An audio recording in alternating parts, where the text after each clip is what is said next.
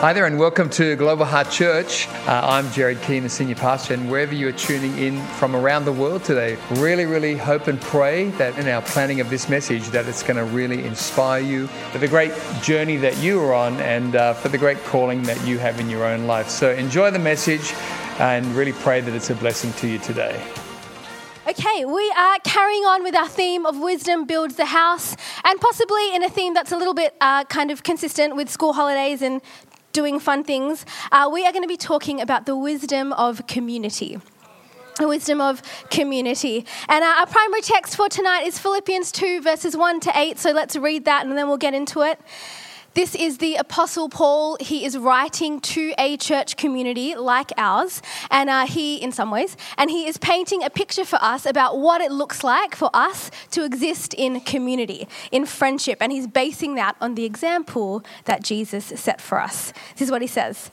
So, if there is any encouragement in Christ, any comfort from love, any participation in the Spirit, any affection and sympathy, complete my joy by being of the same mind, having the same love, being in full accord and of one mind. It's difficult. Do nothing from selfish ambition or conceit, but in humility count others more significant than yourselves. Also difficult. Let each of you look not only to his own interests, but also to the interests of others. Have this in mind among yourselves, which is yours in Christ Jesus, who though he was in the form of God, did not count equality with God as something to be grasped, but emptied himself by taking the form of a servant, being born in the likeness of men. And being found in human form, he humbled himself by becoming obedient to the point of death, even death on a cross. That piece of scripture is a good one that we could probably chew on for a very long time. I read an article this week that one of the big Western universities sends out to its international students that are coming from other cultures over here to study to help them with making friendships when they come to our part of the world. Now, I'm not saying this article is statistically proven, it's somebody's opinion, but it was pretty interesting, so we'll read some excerpts. It says this. Have you ever been confused about how friendship is defined in Western culture? Western people call other people their friends very easily. It's a term used loosely, perhaps because the English language does not offer any viable alternatives. Western people are typically polite, but they are also very private people. They want to be perceived as nice, friendly, and helpful, but many want to preserve their private space and not get too close to people right away. In fact, they might even suggest, let's get coffee or let's get lunch, even though it seems like they don't actually mean it. Ouch. If they are actually serious about it, they will propose a time and place. Also, Western people really value their time, which is tied to their privacy and independence. They are so polite, they don't want to say, I don't have time to meet up. And they would rather say, sure, let's do it, and then not follow up with you. So essentially lie. They don't want to overcommit if they don't have the time or interest, but don't take it personally. Please keep trying to make friends with us Westerners. It's a little bit bleak. This is a legitimate university that sends this out to international students. This idea that international people need to be warned about our potential fakeness because we're hyper polite but not hyper relational. And the reality is, Western culture, it is radically individualistic. What does that mean? It means that typically speaking, we are more focused on our own private pursuits, our own self-interests than in living in community. We're not really dependent on our community or our extended families in the way that a lot of the rest of the world is. And this is often painted as a picture of freedom and autonomy. We get to carve our own paths. We get to be who we want to be, create a life that works for us, free from the constraints of obligation to other people. And there are definitely some benefits to this, right? We don't live in like a shame on a society where if we bring shame on our family, we get ostracized. That's a very good thing. But there are also downfalls. With individualism and freedom and autonomy often comes isolation and loneliness. And we all know about this. Sherry Turkle is an expert on what the digital age is doing to our world. And she talks about how we live in this world where now technology engineers intimacy. And that means that intimacy gets redefined and downgraded in our lived experience. What does she mean by that? She's essentially saying, look, there was once a time when your closest friend was someone that you did life on life with. You frequently communicated to them face to face. You often talked about the realities of life, the joy, the difficulties, all of it. But today, your closest friend could be someone that you just send reels and memes back and forth with every day without ever truly connecting on a deep level. She's saying intimacy has been redefined. Our metrics for friendship and connection have been redefined. And rich and lasting relationships are just becoming more and more elusive in our culture. Last year, our Australian government released a report saying that we need a national strategy to address loneliness and social isolation because 1 in 4 Australians aged 12 to 18 report problematic levels of loneliness. And the Headspace National Youth Mental Health Survey reported that 54% of young people in our country feel a sense of loneliness. I think we all have some level of awareness that this is kind of where we're sitting. And I really wish that I could say, hey, the world is lonely, come to church, decide to follow Jesus, join a community of believers, and your loneliness will instantaneously go away, and you will never face relational conflict again. Your relationships will always be fully satisfied and fulfilled from here until heaven. End of message. We could all go home very happy. But most of us know this just isn't the automatic case. Whether we love Jesus or not, friendship is still hard and loneliness is still real. But here is what I'm putting out tonight.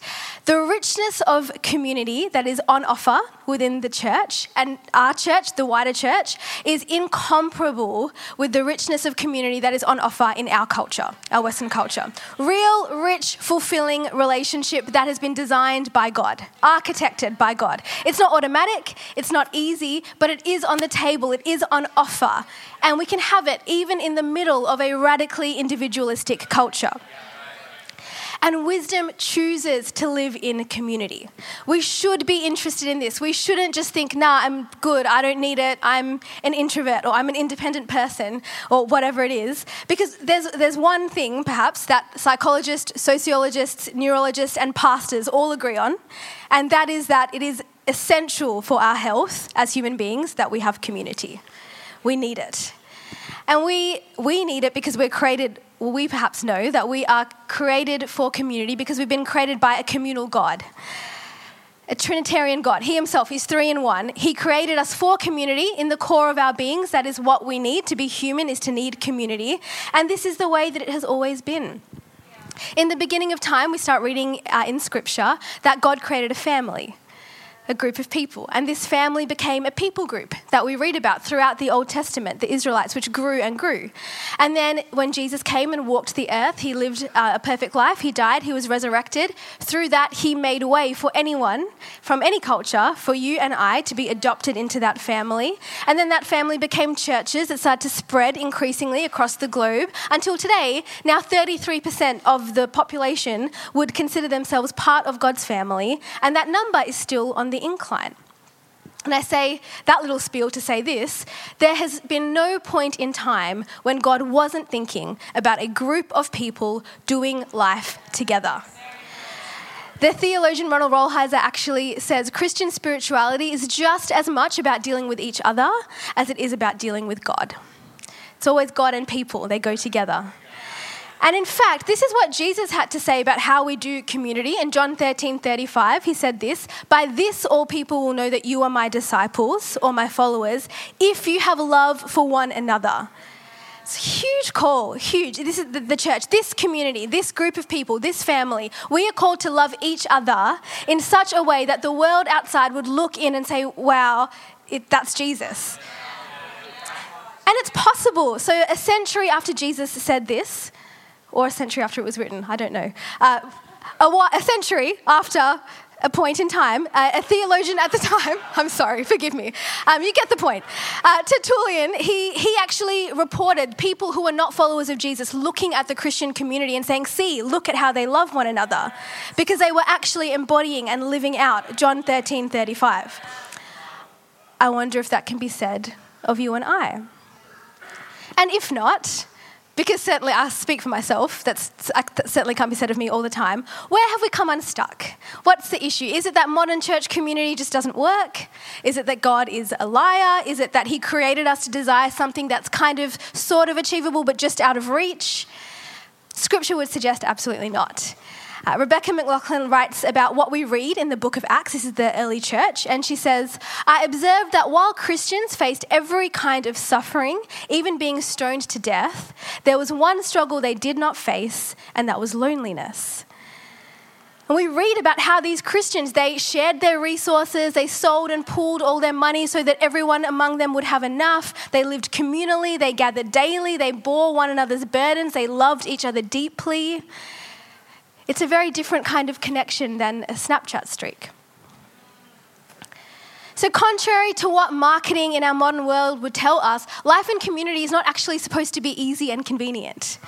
We're not called to live a soft life, a good life, but not a soft life. Friendship and relationship within church community, it's supposed to be just as much about who we are becoming as what we're getting out of it.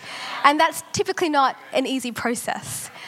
If the gospel is true, which we believe with everything that we are that it is, that means that the way that God calls us to live is not just the right way, not just the moral way or the ethical way, but actually the best way, the most compelling way that is actually going to lead us to the greatest level of flourishing as individuals and as a community.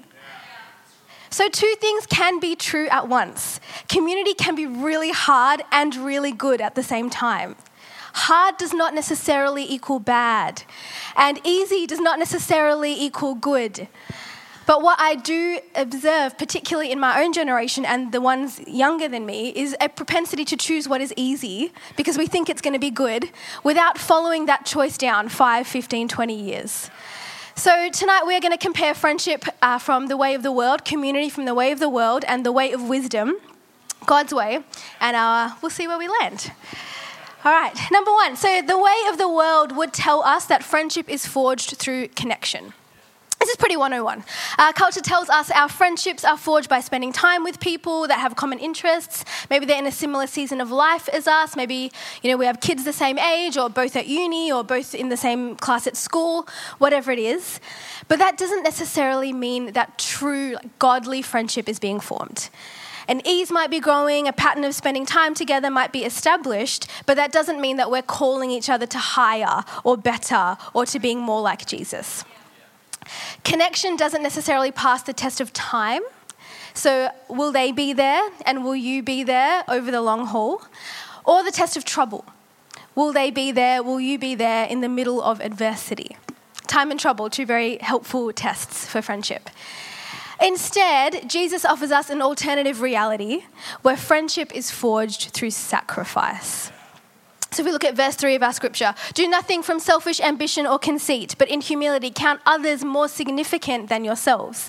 Let each of you look not only to his own interests, but also to the interests of others. John 15:13 says, greater love has no one than this, than someone lay down his life for his friends. God's definition of friendship is radically different to that of our culture. Because he says the quality of our friendships are dependent on our sacrifice. That our friendships are actually forged by our sacrifice. So we can tend to think our friendships are forged by common interests, fun times, good chats, having a laugh. All of those things are wonderful. But biblical friendship, over the long haul, through the seasons, growing me, refining me, transforming me friendship, actually is developed through sacrifice. And that doesn't mean sacrificing the way that we want to, right? Like squeezing in a coffee in a busy schedule with someone that we already wanted to spend time with. We can think that that's sacrifice, but this is referencing the kind of sacrificing that actually hurts. So sacrificing our pride to say sorry. I'm blessed enough to have at least a few people in my life who will properly tell me the truth, which means that I'm familiar with that rage that rises from within you when someone calls out something that you know is true, but you just don't want to hear. So in those situations, sacrificing our ego to admit they're correct. Sacrificing our comfort to tell a friend the truth. This is a really hard one. What do we do when we are watching someone make choices that are damaging or hurting their transformation into Christ-likeness? A thought, if we never confront or offer counsel, maybe we're not very good friends. because our comfort is more important to us than our friend's good. Sacrificial love is willing the good of someone else ahead of your own. And so what does it look like practically? Well, I think of Pastor Amber. I've told this story probably many times, who one day happily welcomed me in on her doorstep. I was crying. She didn't know me that well necessarily. Her family was having a backyard camping adventure, and I was a bit of a teary mess. But she deemed that day my need to not be alone more important than her plans. Or I think of Georgia, who will frequently, with absolutely no invitation, just call me out and tell me the truth about the state of my life or my behaviour, because me becoming more like Jesus is more important to her than it never being awkward or uncomfortable between us. I think of Bianca and Pastor George and Micah, who recently invited me on their family holiday, because they just thought perhaps me being in my season of life would mean it's difficult to go on an international trip, and they thought maybe they could include me and that would be more important than their own ease and their own convenience and their own comfort. I think of my sister Sammy, who will just, at an important request, drop whatever it is and come and be present and help me when I need her. I think of the people who have chosen to celebrate me even when their world is really difficult and that's a painful thing to do. Or the people who have forgiven me when I've needed to apologise and then continued to invest with the same heart as they did before I hurt them. These things are costly. They cost. But true friendship is forged through sacrifice. And as the recipient of all of those examples and so many more, mostly from this community, that makes me want to be the same. To then go out and be inclusive, to be loving, to be considerate, to tell the truth when it's difficult, that other people might benefit to the glory of God. And I do realise, you could be thinking, all right, sure, that's well and good, but I can't just snap my fingers and, produce these kinds of friends for myself. I don't have a Georgia in my life. And maybe you would be right, but we can show up and sow seeds and be intentional to pursue people who are living sacrificial lives and then trust God with the outcomes over time. Pastor Jared often talks about how the choices you make at 20 will determine where you're at 30. The choices you make at 30 will determine where you're at 40, 50, and so on. And I haven't lived the whole thing of that out yet to confirm, but I'm old enough to know that when I was like 19, 20 years old, I was so deeply lonely and sad, and made the decision one day, okay, I'm just going to then be the friend that I want to whoever's around me, as long as it means I'm not compromising following Jesus, and I'll trust him to provide me with the friends that I need.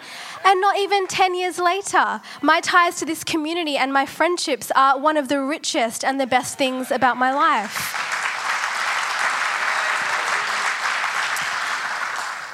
And you might not be 18, maybe you are 38, 48, 58, but it is never too late to start.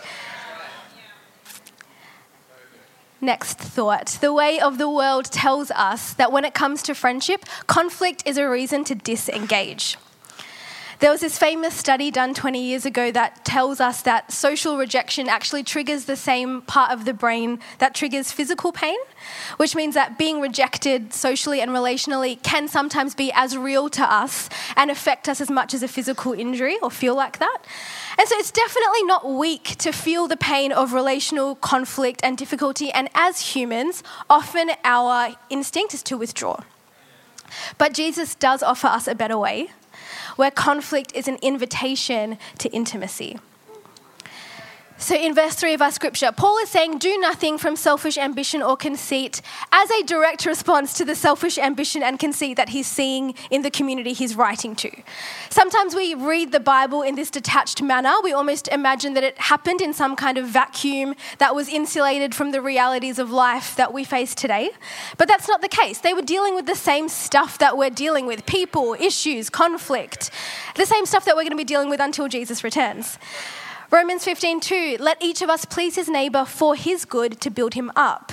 Verses 5-7, may the God of endurance and encouragement grant you to live in such harmony with one another, in accord with Christ Jesus, that together you may with one voice glorify the God and Father of our Lord Jesus Christ. Therefore welcome one another as Christ has welcomed you for the glory of God. This is not written from a state of naivety about the fact that we're not very good at that. God knows. Jesus knew. Jesus did not tell us to love each other because he was delusional and thought that we would just be able to do it easily. He spent 24/7 for 3 years with a bunch of 12 young men who followed him literally. Like they walked behind him when he moved around and they still didn't understand. They were wild, they were proud, they were arrogant, they were selfish, they were competitive. Most of us know the story of how Judas fully stabbed him in the back. Jesus knew what it looked like when people come together, even when they are followers of him. But that did not change the example that he set or the call that he gives us for how to relate to each other. And I don't say that to diminish the pain that some of us might have felt in all types of communities, church or otherwise. And there are, of course, circumstances where the biblical and healthy response is to leave a context or a friendship or a community where harm is being done. That's not what I'm talking about this evening. I'm just talking about the hurt and the pain that comes from sin, from being rejected, from being hard done by, from being excluded. That is just part of being human and affects every single one of us no matter where we go. Because you see, one thing that psychologists tell us is that at a neurological level, the only way to get healing from relational wounds is in relationship. So whilst our greatest wounds come from relationship, so does our greatest healing.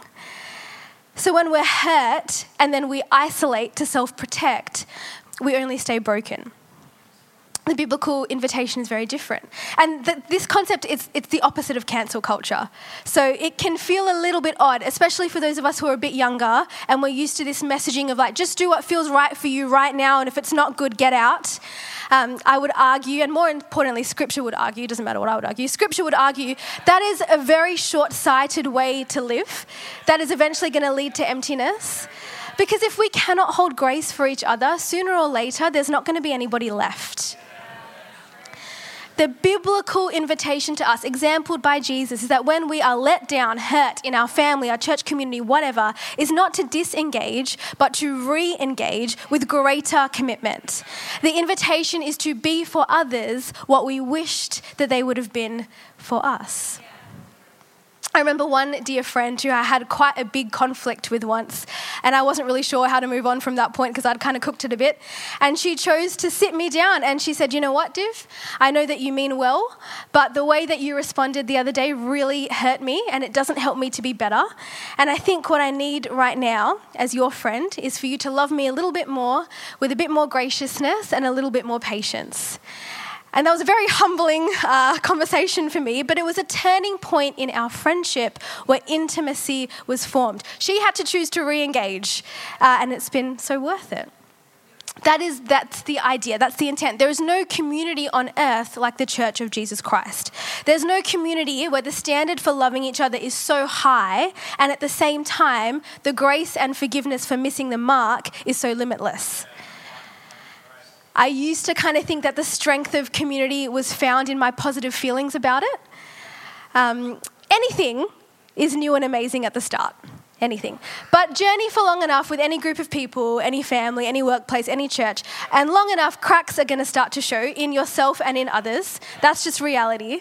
And I'm now learning the strength is in choosing to remain as wholehearted as you began through all manner of seasons, through all challenges, through all conflicts for the long haul.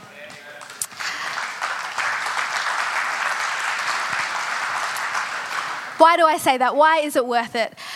Because it's worth it to fight for the real thing.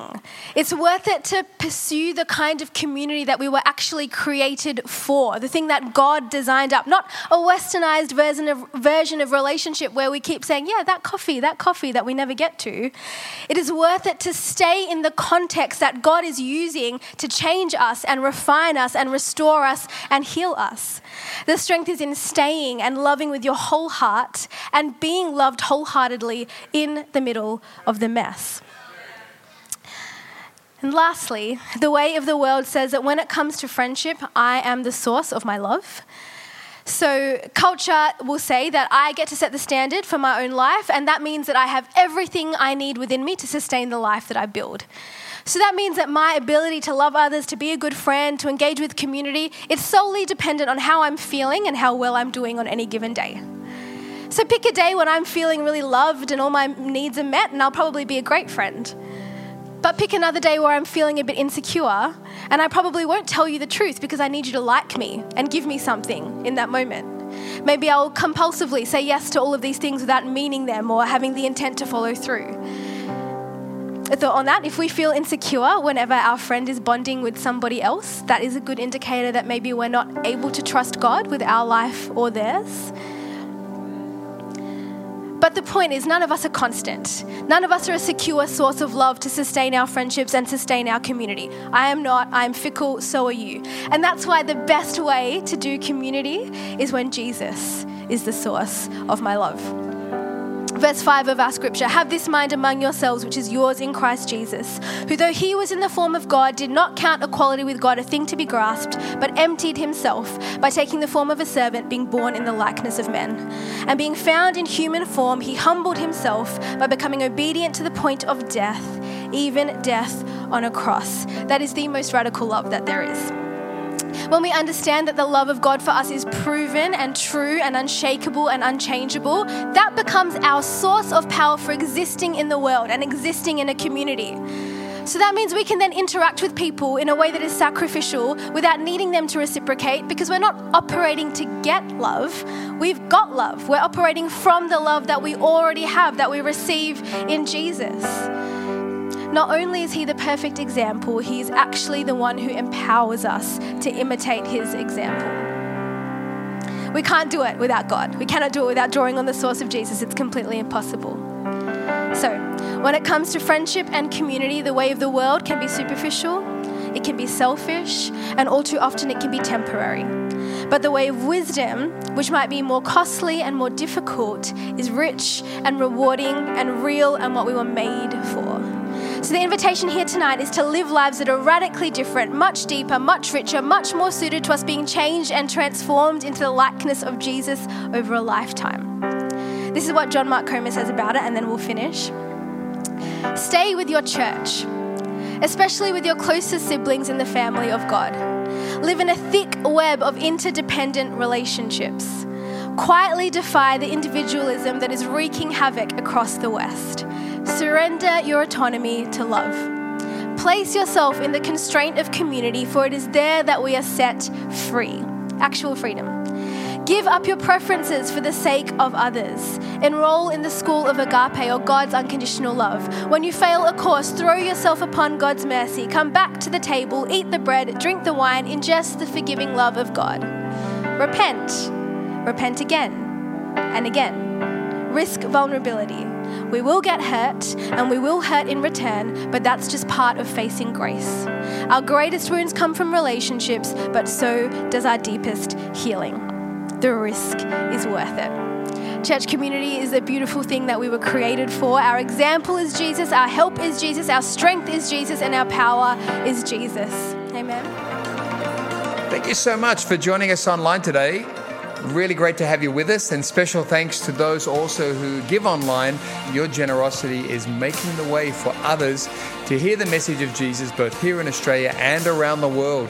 If you enjoyed today's message, I'd love to encourage you to share this message with a friend, a workmate, a family member, and let's believe together that it will powerfully impact their life for good in Jesus' name.